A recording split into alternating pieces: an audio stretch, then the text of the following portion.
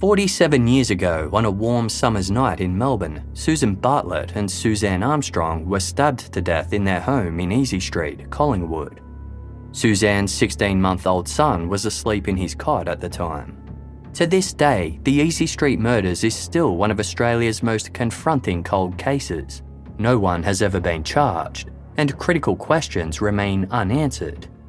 Journalist Helen Thomas has been investigating Susan and Suzanne's deaths for more than a decade, initially for the Australian Broadcasting Corporation's Background Briefing program, and then for her book, Murder on Easy Street.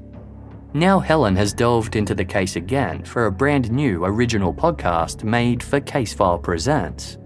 Search Casefile Presents The Easy Street Murders wherever you get your podcasts, or binge the entire series for free on the iHeartRadio app.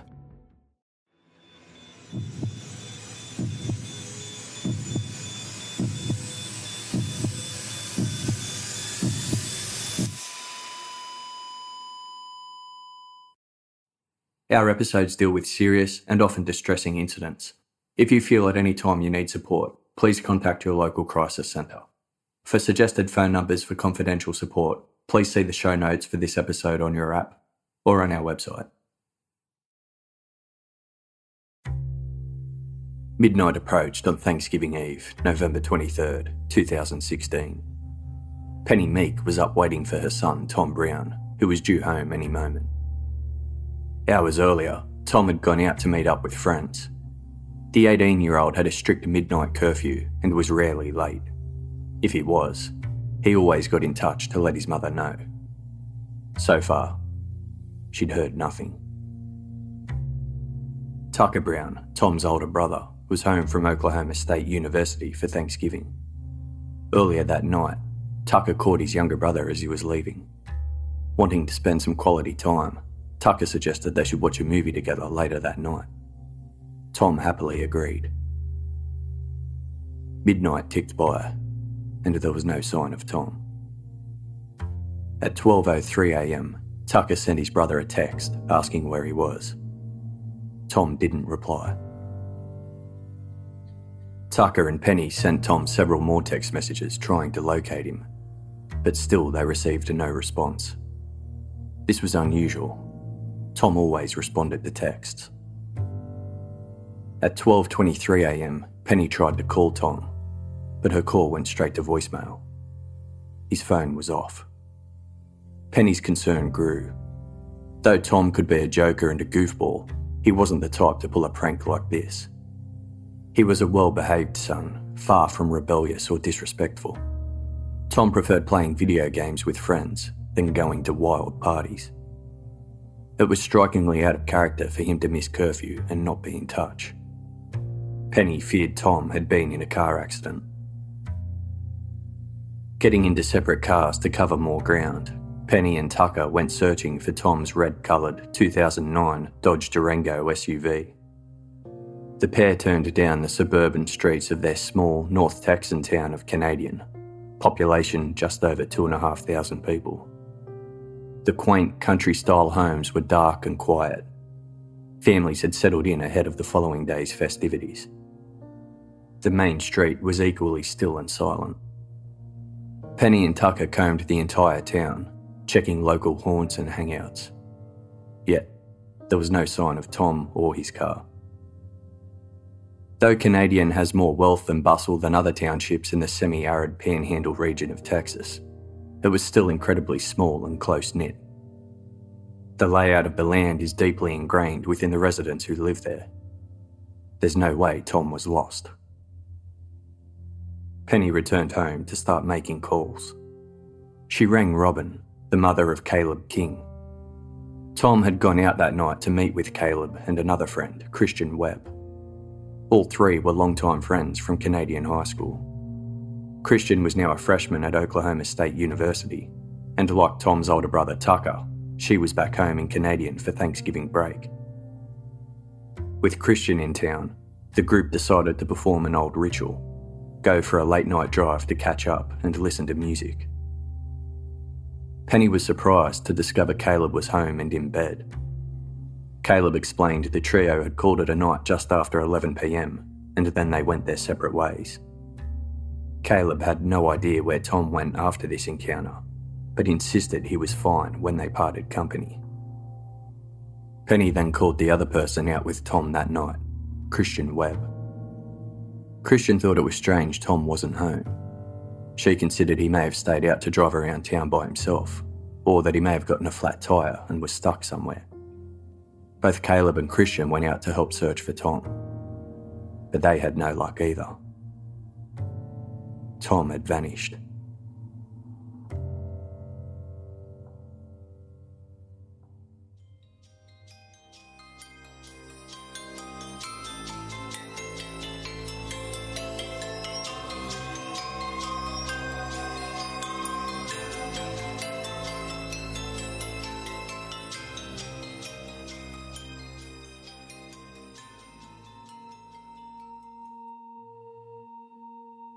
At 2 a.m, Penny contacted the Hemphill County Sheriff's Department to report her son missing. Hemphill County had elected a new sheriff just 2 months earlier. Nathan Lewis was a young and inexperienced sheriff, but he was raised in Canadian. He knew the town. There hadn't been a violent crime there for over 15 years. Calls from parents whose kids missed curfew were not unusual. In each case, they'd show up alive and well.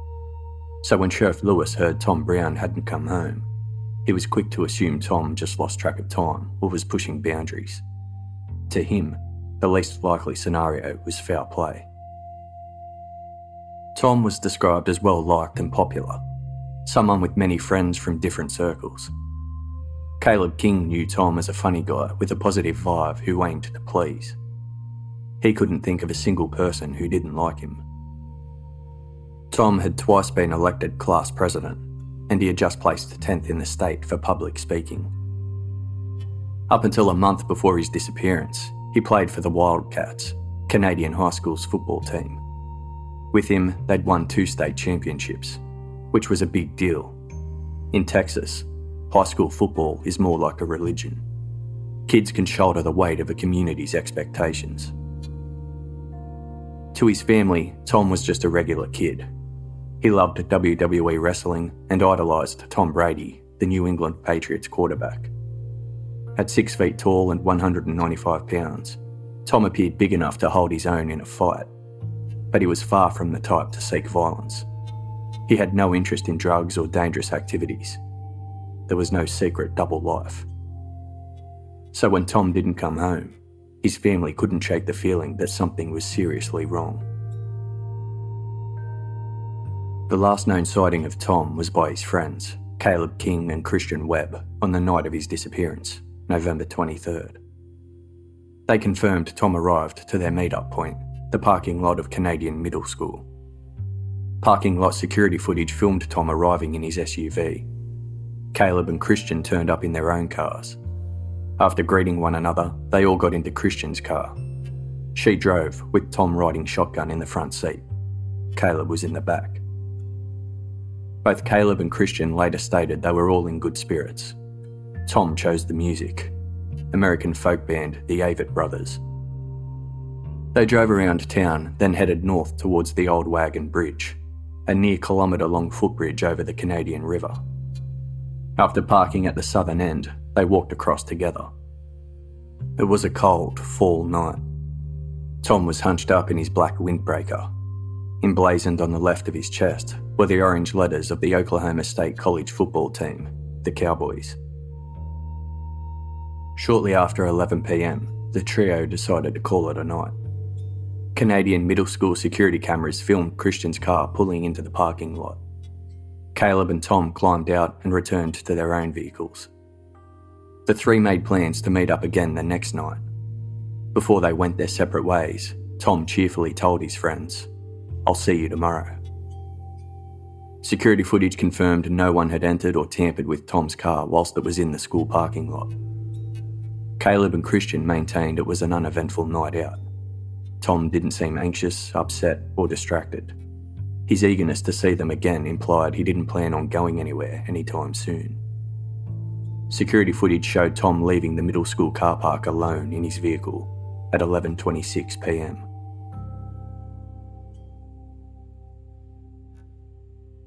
As Thanksgiving celebrations kicked off the following morning, Tom Brown was still missing. Wanting to survey a greater area, Christian Webb and her father Trey took the search to air, in Trey's helicopter. They swept over the Canadian River and its surrounding valleys. Then they flew further outwards, over the Panhandle's trademark dry, empty plains, a land of tumbleweeds, rusted windmills, and mechanical pump jacks drawing oil from the cracked earth. Tom's car would be easily spotted out there. But they didn't find it. Tom's SUV wasn't in the town centre or stranded along US Highway Route 60 or 83. There were no sightings along the train tracks on the western edge of town. Christian and her father then flew 14 miles east and circled Lake Marvin. The 63-acre lake was a popular area for camping, picnicking, fishing, hiking and hunting. Tom sometimes visited the lake with friends, but they failed to find his car there either. They flew back towards town, over the baseball fields and rodeo grounds on Canadian's eastern edge. Then something caught Christian's eye. Below, on a dirt, dead-end trail surrounded by brush and bracken, Christian spotted a familiar red SUV. A dark thought immediately crossed her mind. Christian knew Tom had a sombre side he hid from others. At times he had trouble picturing the future and seeing the light at the end of the tunnel. Had he driven to this isolated area to take his own life? Christian became distraught. Trey turned to the helicopter so his daughter wouldn't see inside the vehicle and carefully manoeuvred to give himself a clearer view through the windshield. To his relief, the car was empty. The Webbs notified Hemphill County Sheriff's Department of their discovery. Tom's car was unlocked with a window rolled halfway down. His car keys, cell phone, wallet and backpack, which held a school-issued laptop, were all missing. There were no visible tracks leading to or from the car. Police conducted a rudimentary search of the vehicle. On the inside driver's door handle, they found blood. Tests later confirmed it was Tom's. Sheriff Lewis described the bloodstain. Quote, "The blood looked like you swiped your hand on the door from a small cut. It was not substantial. It was not spatter or droppings, or anything indicative of an assault." On the floor of Tom's vehicle, they found a .25 caliber shell casing. Small and easy to conceal, a .25 caliber gun is sometimes called a pocket pistol. Although not very powerful, they can still cause fatal injuries. The shell was minus a projectile, meaning it had been fired. Tom didn't own a gun and had no interest in them.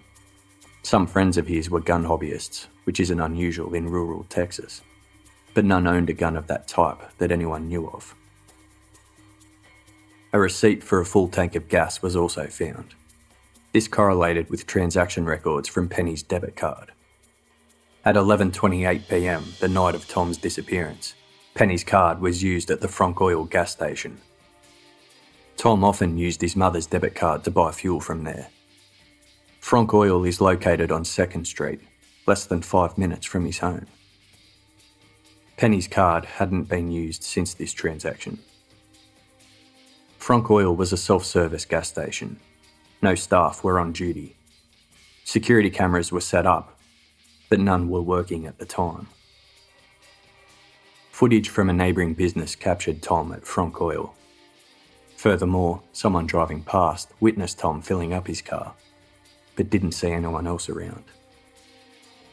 It was around a 5-minute, 1.5 mile drive northeast from Frank Oil to where Tom's car was later found. However, 4.5 gallons of fuel had been used. This meant, in the hours between Tom filling up the tank and the discovery of his car, it was driven around 40 to 45 miles.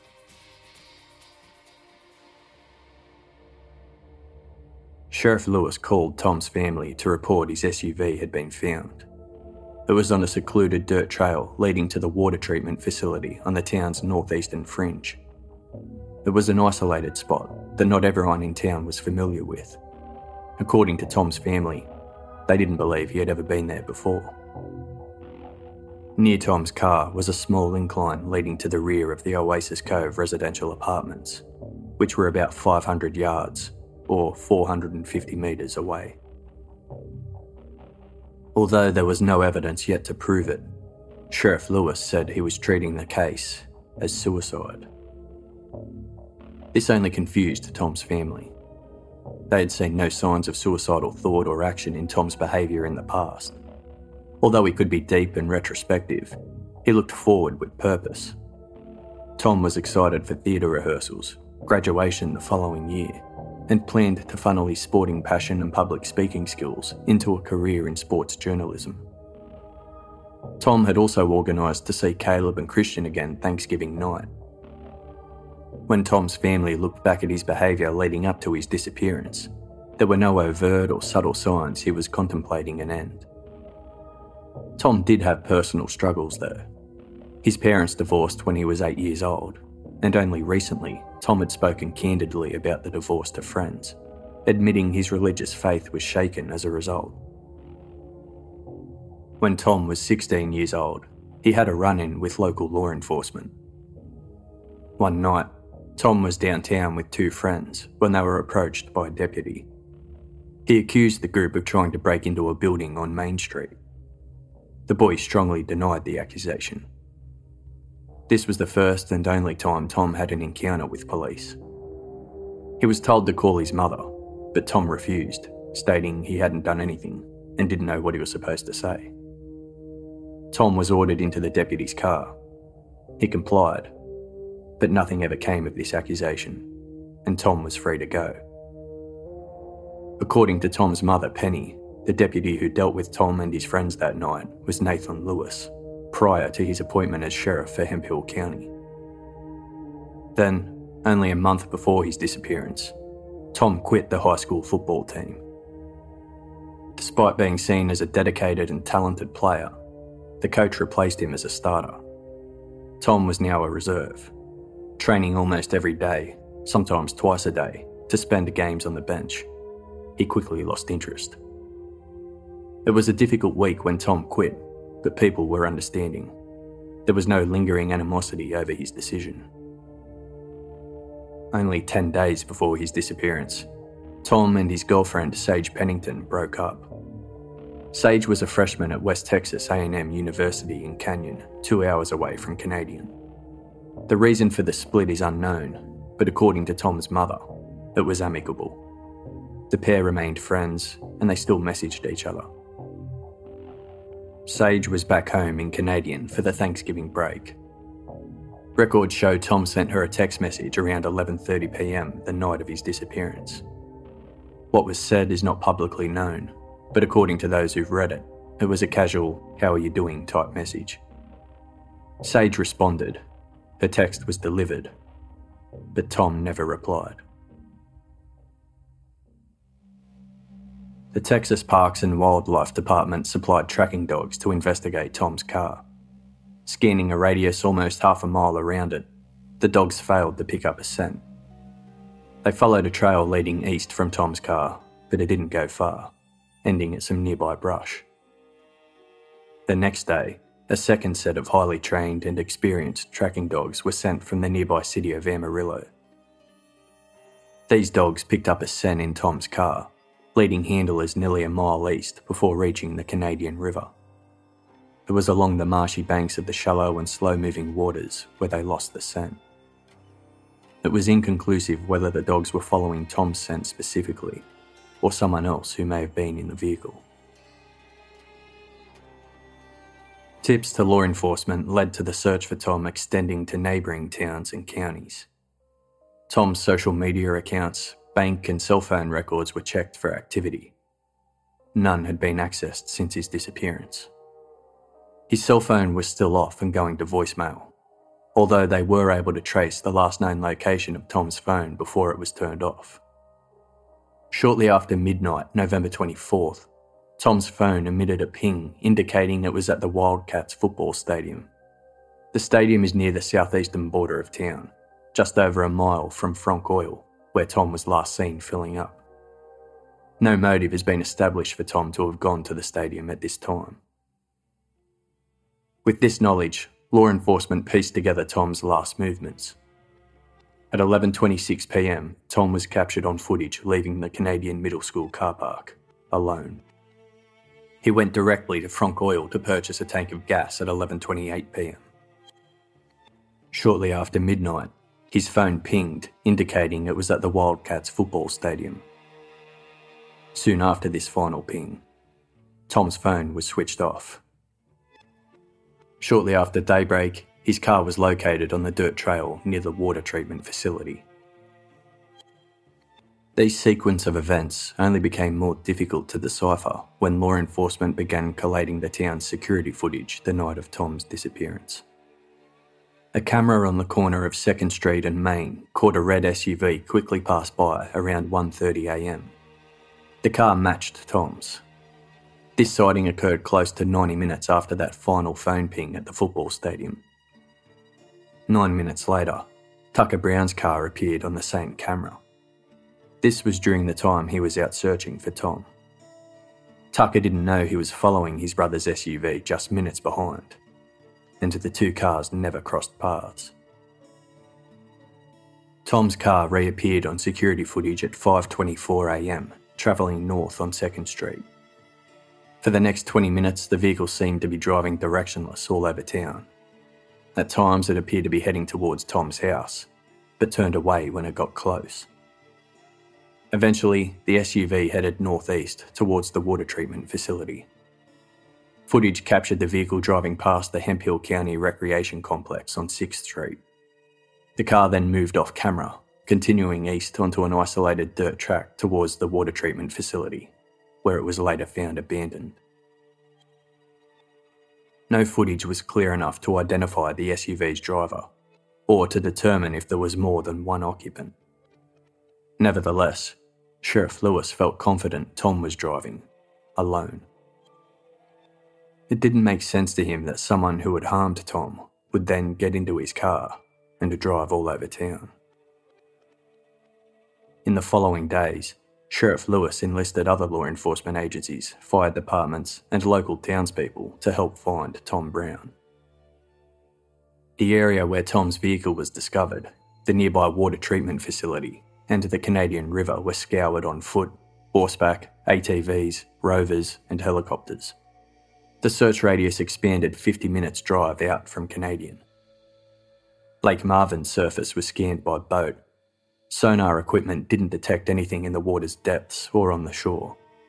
These sonar results were enough for law enforcement to eliminate Lake Marvin as a location of interest. Sheriff Lewis stated, quote, "They cleared the entire Lake Marvin perimeter and also in the water. Thomas Brown is not at Lake Marvin, 100%. The lake wasn't dredged and divers were never called in to conduct a search." A specialist horseback search and rescue team were called in from nearby Randall County. They were experienced trekking the Canadian River for missing persons. 2 years earlier, a 24-year-old woman and her 6-year-old niece vanished along the river whilst horseback riding. Randall County's team were called in and located the pair deceased in the water. For 2 days, they meticulously searched the river for Tom Brown. They found no sign of him, and were confident to report Tom was not in the Canadian River or surrounding area. The old sewer ponds at the water treatment facility posed a health and safety risk to divers. They had to be flushed before anyone could enter. The effluent was placed in 2 new ponds.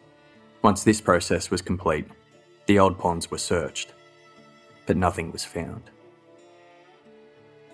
The Canadian community rallied to support Tom's family with food, cards, and flowers. Porch lights were left on, prayer vigils were held, and word spread to neighbouring towns. Local business Toot and Totem offered $5,000 for information leading to the rescue or recovery of Tom Brown. The Thanksgiving break was now over. Christian Webb had to recommence studies at Oklahoma State University. As she and Caleb King were the last known witnesses to have contact with Tom before he disappeared, she found it odd law enforcement had not asked to question them or take statements. Christian called the sheriff's department herself and offered to talk with them before she left town. Desperately seeking answers, Tom Brown's family hired a private investigator from the firm Klein Investigations and Consulting, who specialise in missing persons cases. Private investigator Philip Klein was open to all possibilities in the case. At one point, he even considered human trafficking and made inquiries in other states. But with no leads there, he brought his focus back to Canadian. Klein had experts re-examine photographs of the bloodstain in Tom's car. They concluded it was deep venous blood. Klein remained elusive about what that meant exactly. However, he put forth the possibility Tom may have been wounded protecting himself from an assault.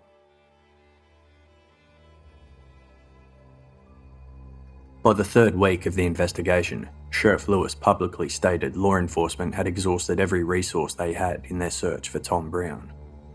He told the Canadian Record, quote, "All evidence we have found indicates to us that he disappeared on his own." When asked why Tom filled his car with gas only to abandon it, Sheriff Lewis explained Tom must have gotten gas out of habit, not reason. He was asked why Tom's vehicle was captured on footage driving back and forth throughout town instead of just leaving. The sheriff replied Tom may have been indecisive, unsure if he wanted to run away. Perhaps he toyed with the thought of going home to say a final goodbye to his family.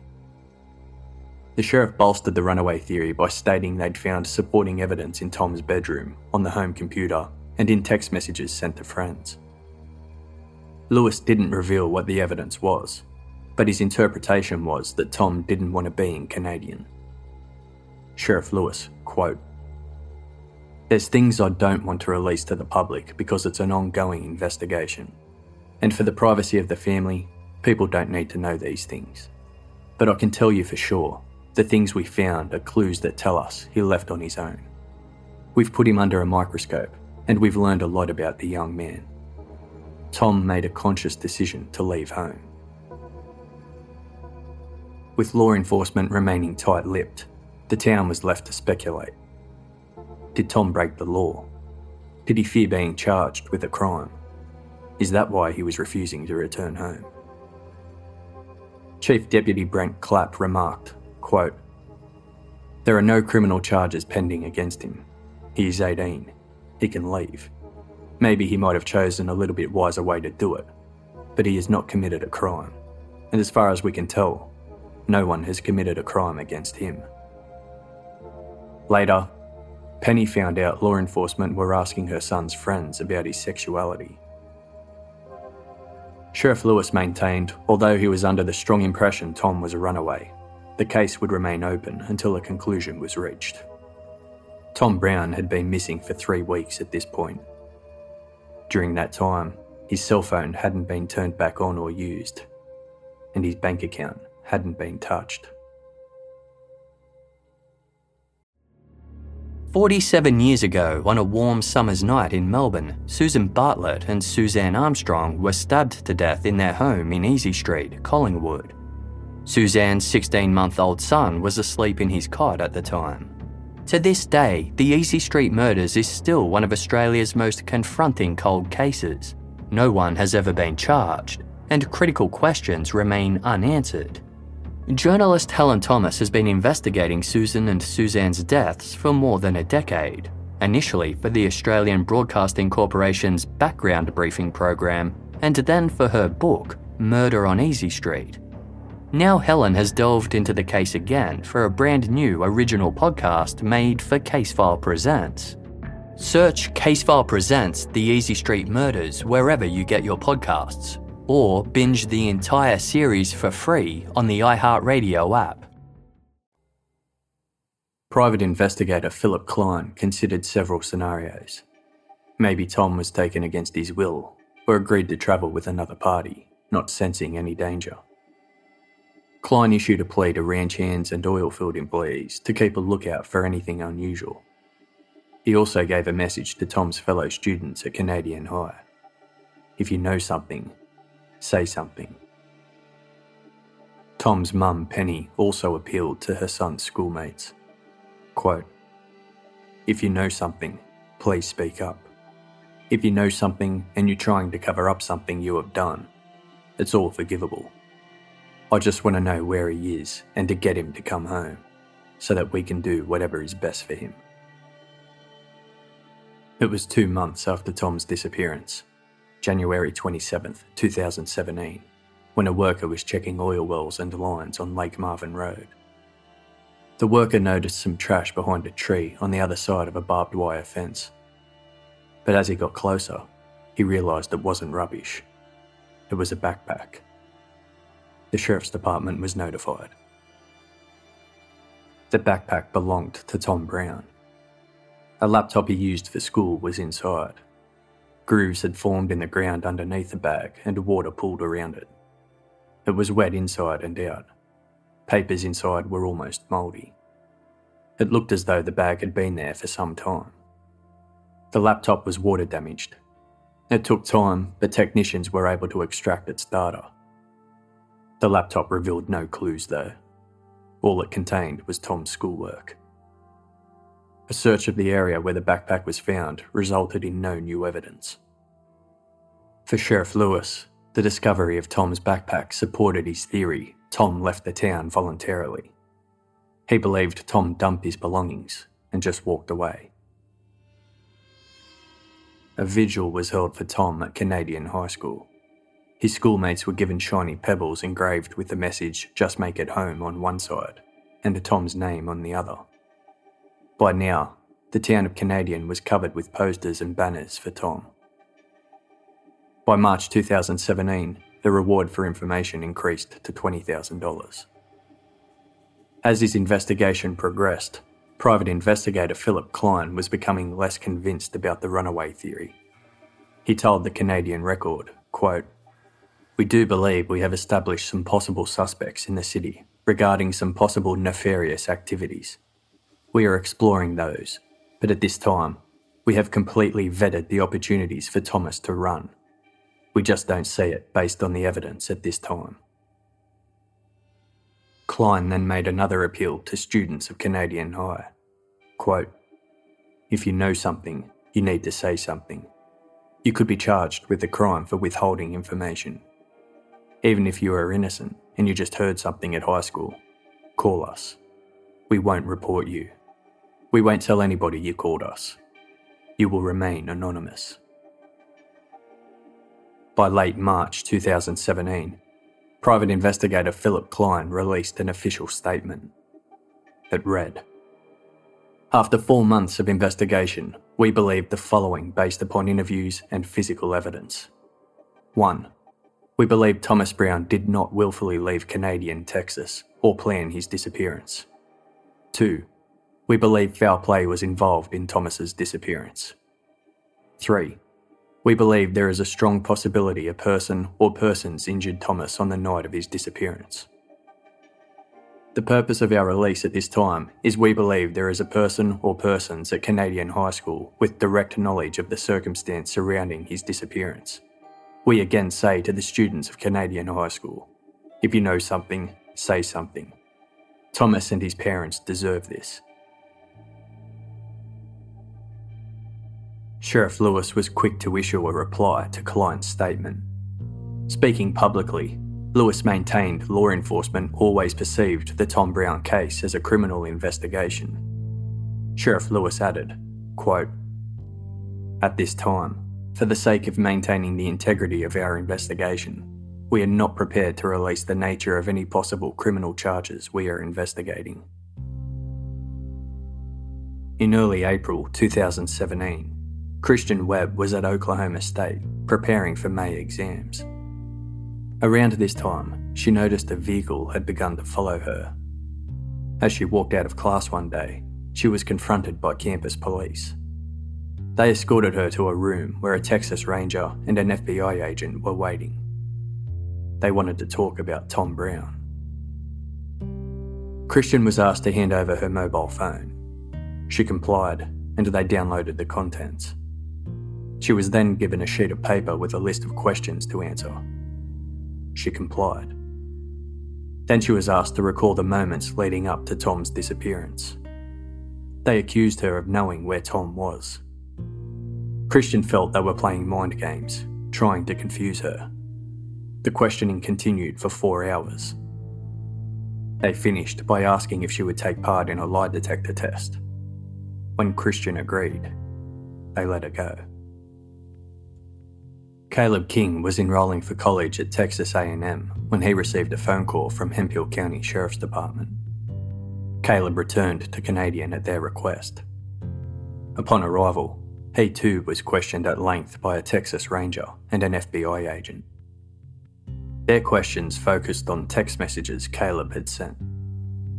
In these messages, Caleb asked friends if anyone knew the PIN code to access Tom's cell phone. These messages caught the interest of law enforcement because Tom's cell phone had been missing since his disappearance. Caleb explained he sent those messages at the request of Tom's mother, Penny. Penny had texted his own mother, Robin, asking if Caleb knew the code. Caleb didn't know the code, so he asked his friends if they knew it. Interviewing officers didn't believe Caleb. He offered to take a lie detector test, but they didn't take him up on it.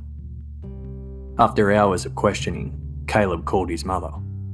She still had Penny's text from months ago asking if anyone knew Tom's PIN code. Caleb showed the officers the text, proving his story. Penny stated she was asking around for Tom's PIN code at that time, on behalf of the Sheriff's Department. They asked her if she knew the code. She didn't, so she started asking Tom's friends if they knew it. It's not fully understood why the Sheriff's Department were asking for Tom's PIN code, which by all reports was still missing. Caleb and Christian have been viewed by some with suspicion and speculation. Both are from well-respected families. Caleb's father is a Republican state senator representing rural Texas. Rumours of a cover-up spread online, but both Christian and Caleb have complied with investigators' requests every step of the way and have been officially cleared from any involvement in Tom Brown's disappearance. In mid-April 2017, private investigator Philip Klein organised a cadaver dog to search points of interest in Canadian. Although the exact details of this search were not released to the public, Klein reiterated his belief Tom was most likely deceased, either a victim of accidental death or homicide. Klein told the Canadian Record, quote, "We feel like this trip closed a lot of doors for us. We feel like we can now concentrate on certain suspects, certain individuals." Klein strongly believed answers to Tom's disappearance would be found at Lake Marvin.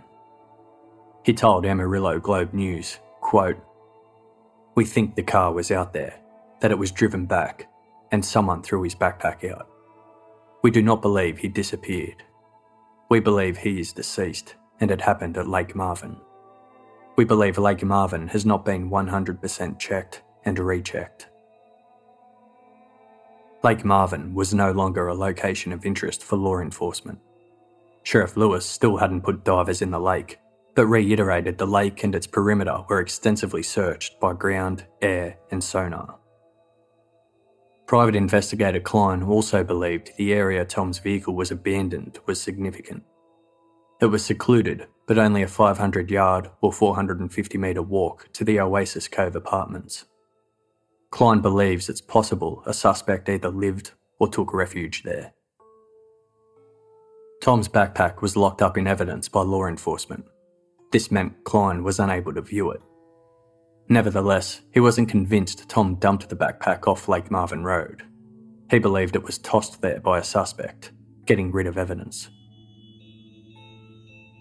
The Hemphill County Sheriff's Department were quick to argue points made by Klein. They released a statement to address what Klein was saying. Quote, "At this time, the Sheriff's Office has no evidence to support the following assertions. 1. The car was driven by someone other than Tom Brown at any time during the night. 2. The driver of Tom's red Dodge Durango walked into the residential area on the north side of the city. 3. The backpack recovered by the Sheriff's Department was planted as a diversion. 4. Tom Brown was assaulted and or killed intentionally or accidentally. 5. Tom's body was dumped in or around Hemphill County." The statement further read, Several issues of discrepancy exist in the layout of the timeline as proposed by Klein Investigations. The Sheriff's Office has not released this due to the sensitive nature of the information. We will not, at this time, divulge any other information concerning the timeline of the events of November 23rd and 24th. This is based on our desire to maintain the integrity of our investigation and effectively pursue prosecution should a suspect be developed. Tom Brown remains a missing person, and the Hemphill County Sheriff's Department has classified this a missing person investigation from the beginning. That is not to say criminal activity has been ruled out or ignored. In fact, this investigation has been pursued from the initiation as the possible result of a criminal act. We will continue to investigate the disappearance of Tom Brown with the primary goal of discovering Tom's whereabouts. We will, however, go about this task with the responsibility of conducting this investigation in such a manner that if suspects are developed, successful prosecution will be ensured.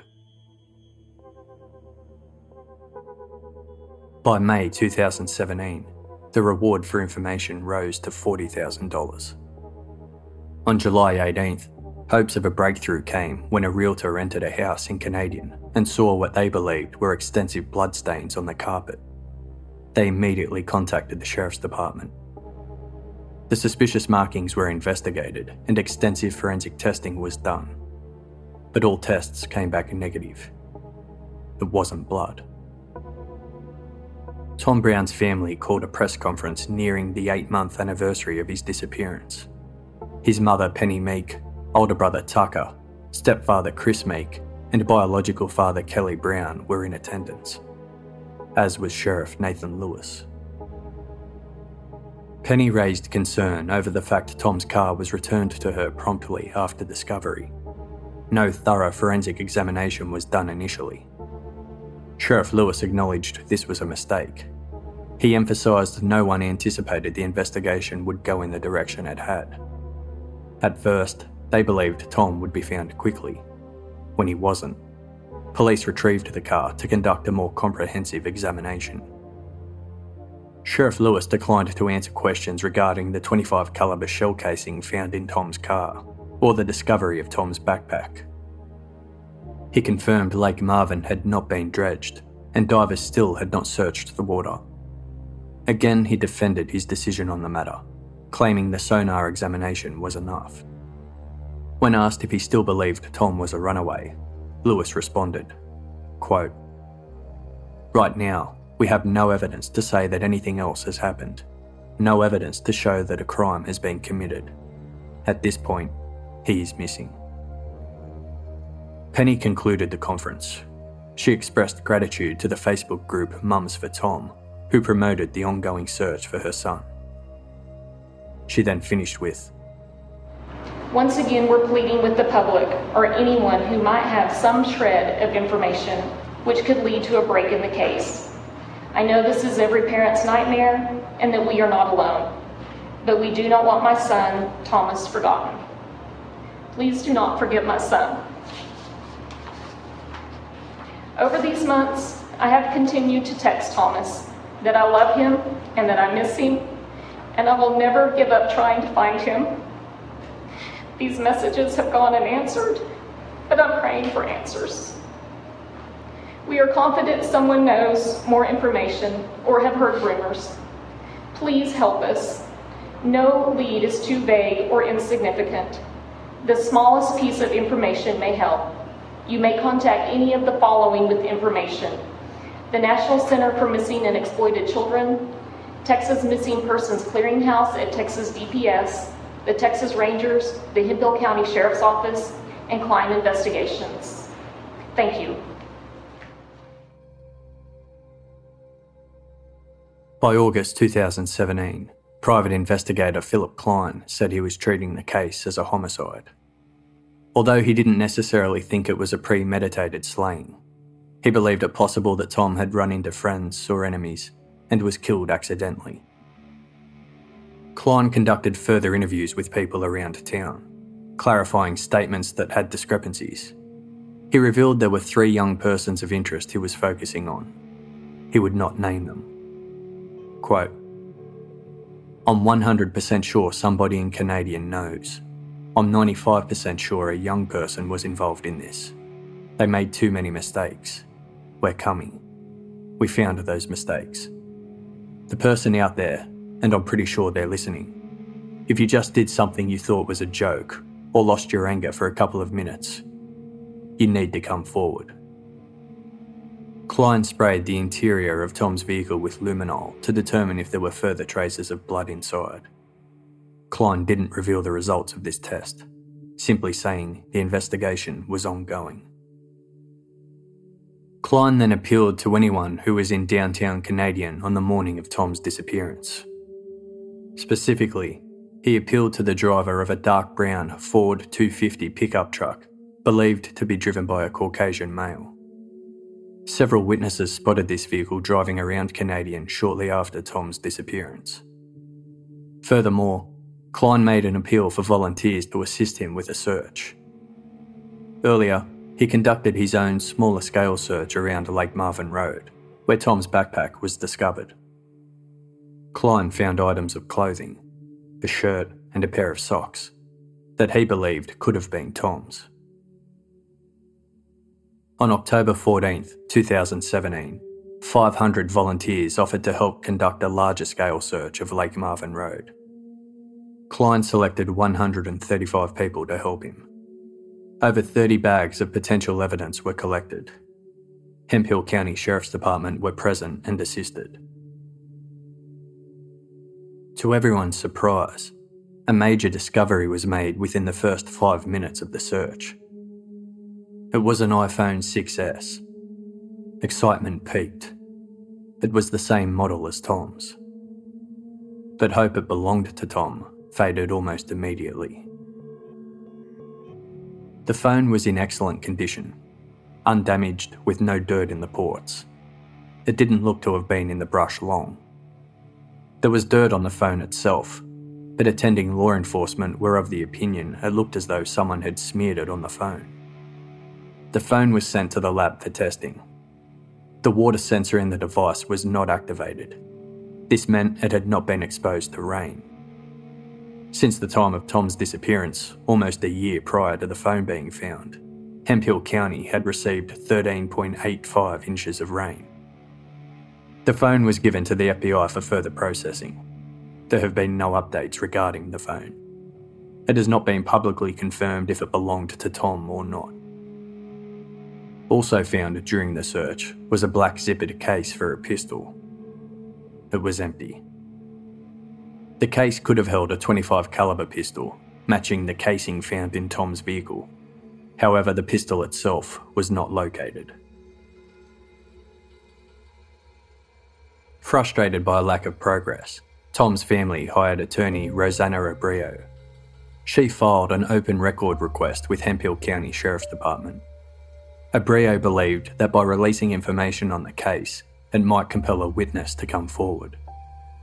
Penny Meek stated, "I know more about the Las Vegas shooter or the church shooter than my own son's case. That is kind of frustrating because I am the mum." Private investigator Philip Klein filed his own open records request. He wanted access to police radio communications, dispatch logs, and notes by officers from the night of and morning after Tom's disappearance. County Attorney Kyle Miller objected to opening the records, claiming it could compromise future criminal prosecution. He was tasked with marking which parts of the files could be exempt from disclosure. On December 20th, 2017, Miller failed to complete this task in the allotted time.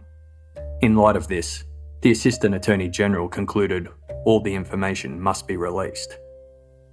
However, Sheriff Nathan Lewis appealed this decision, claiming releasing the documents would compromise the ongoing investigation.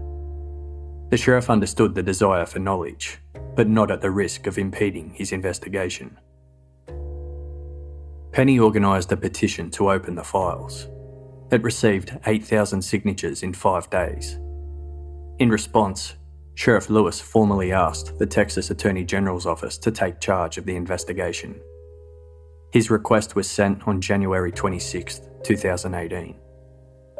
Lewis stated, I don't know how much more they are going to be able to do that hasn't been done. Lewis maintained other avenues were still being pursued. This included a court order request to perform a tower dump of cell phone towers in Canadian around the time Tom disappeared. This could reveal who was out that night and where they were. The Texas Attorney General's office took over the case in the early months of 2018. The Hemphill County Sheriff's Department and private investigator Philip Klein handed them all their current findings. Klein is continuing with his own investigation on behalf of Tom's family. Everyone in Canadian has their own theory as to what happened to Tom Brown on Thanksgiving Eve, November 23rd, 2016. The case is rife with speculation, misinformation, and unanswered questions. Private investigator Philip Klein, quote, "All cases have their own fingerprints on them. This is a highly unusual case. It's a small town. Everyone knows everyone." When told of rumours circulating on social media that officials in Canadian were paid off to keep secrets, Klein stated, "I will go as far to say that is an exaggeration, but I will say that we are exploring some angles that are off the beaten path." Tom's family believe without a doubt he met with foul play, and his ordeal began just after he arrived at the Frank Oil gas station.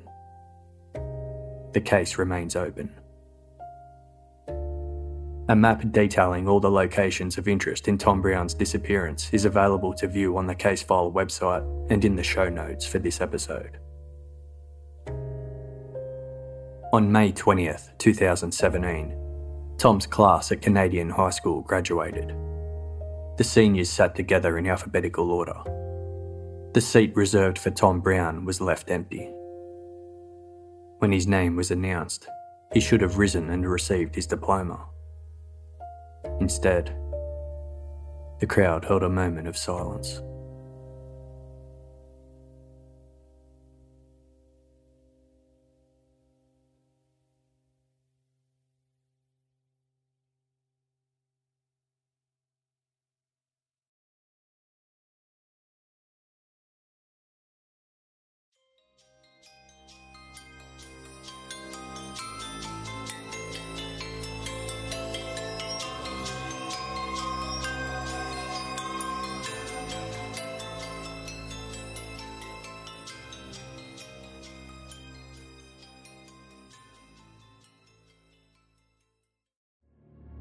"47 years ago, on a warm summer's night in Melbourne, Susan Bartlett and Suzanne Armstrong were stabbed to death in their home in Easy Street, Collingwood. Suzanne's 16-month-old son was asleep in his cot at the time. To this day, the Easy Street murders is still one of Australia's most confronting cold cases. No one has ever been charged, and critical questions remain unanswered. Journalist Helen Thomas has been investigating Susan and Suzanne's deaths for more than a decade, initially for the Australian Broadcasting Corporation's Background Briefing program, and then for her book, Murder on Easy Street. Now Helen has delved into the case again for a brand new original podcast made for Casefile Presents. Search Casefile Presents The Easy Street Murders wherever you get your podcasts, or binge the entire series for free on the iHeartRadio app.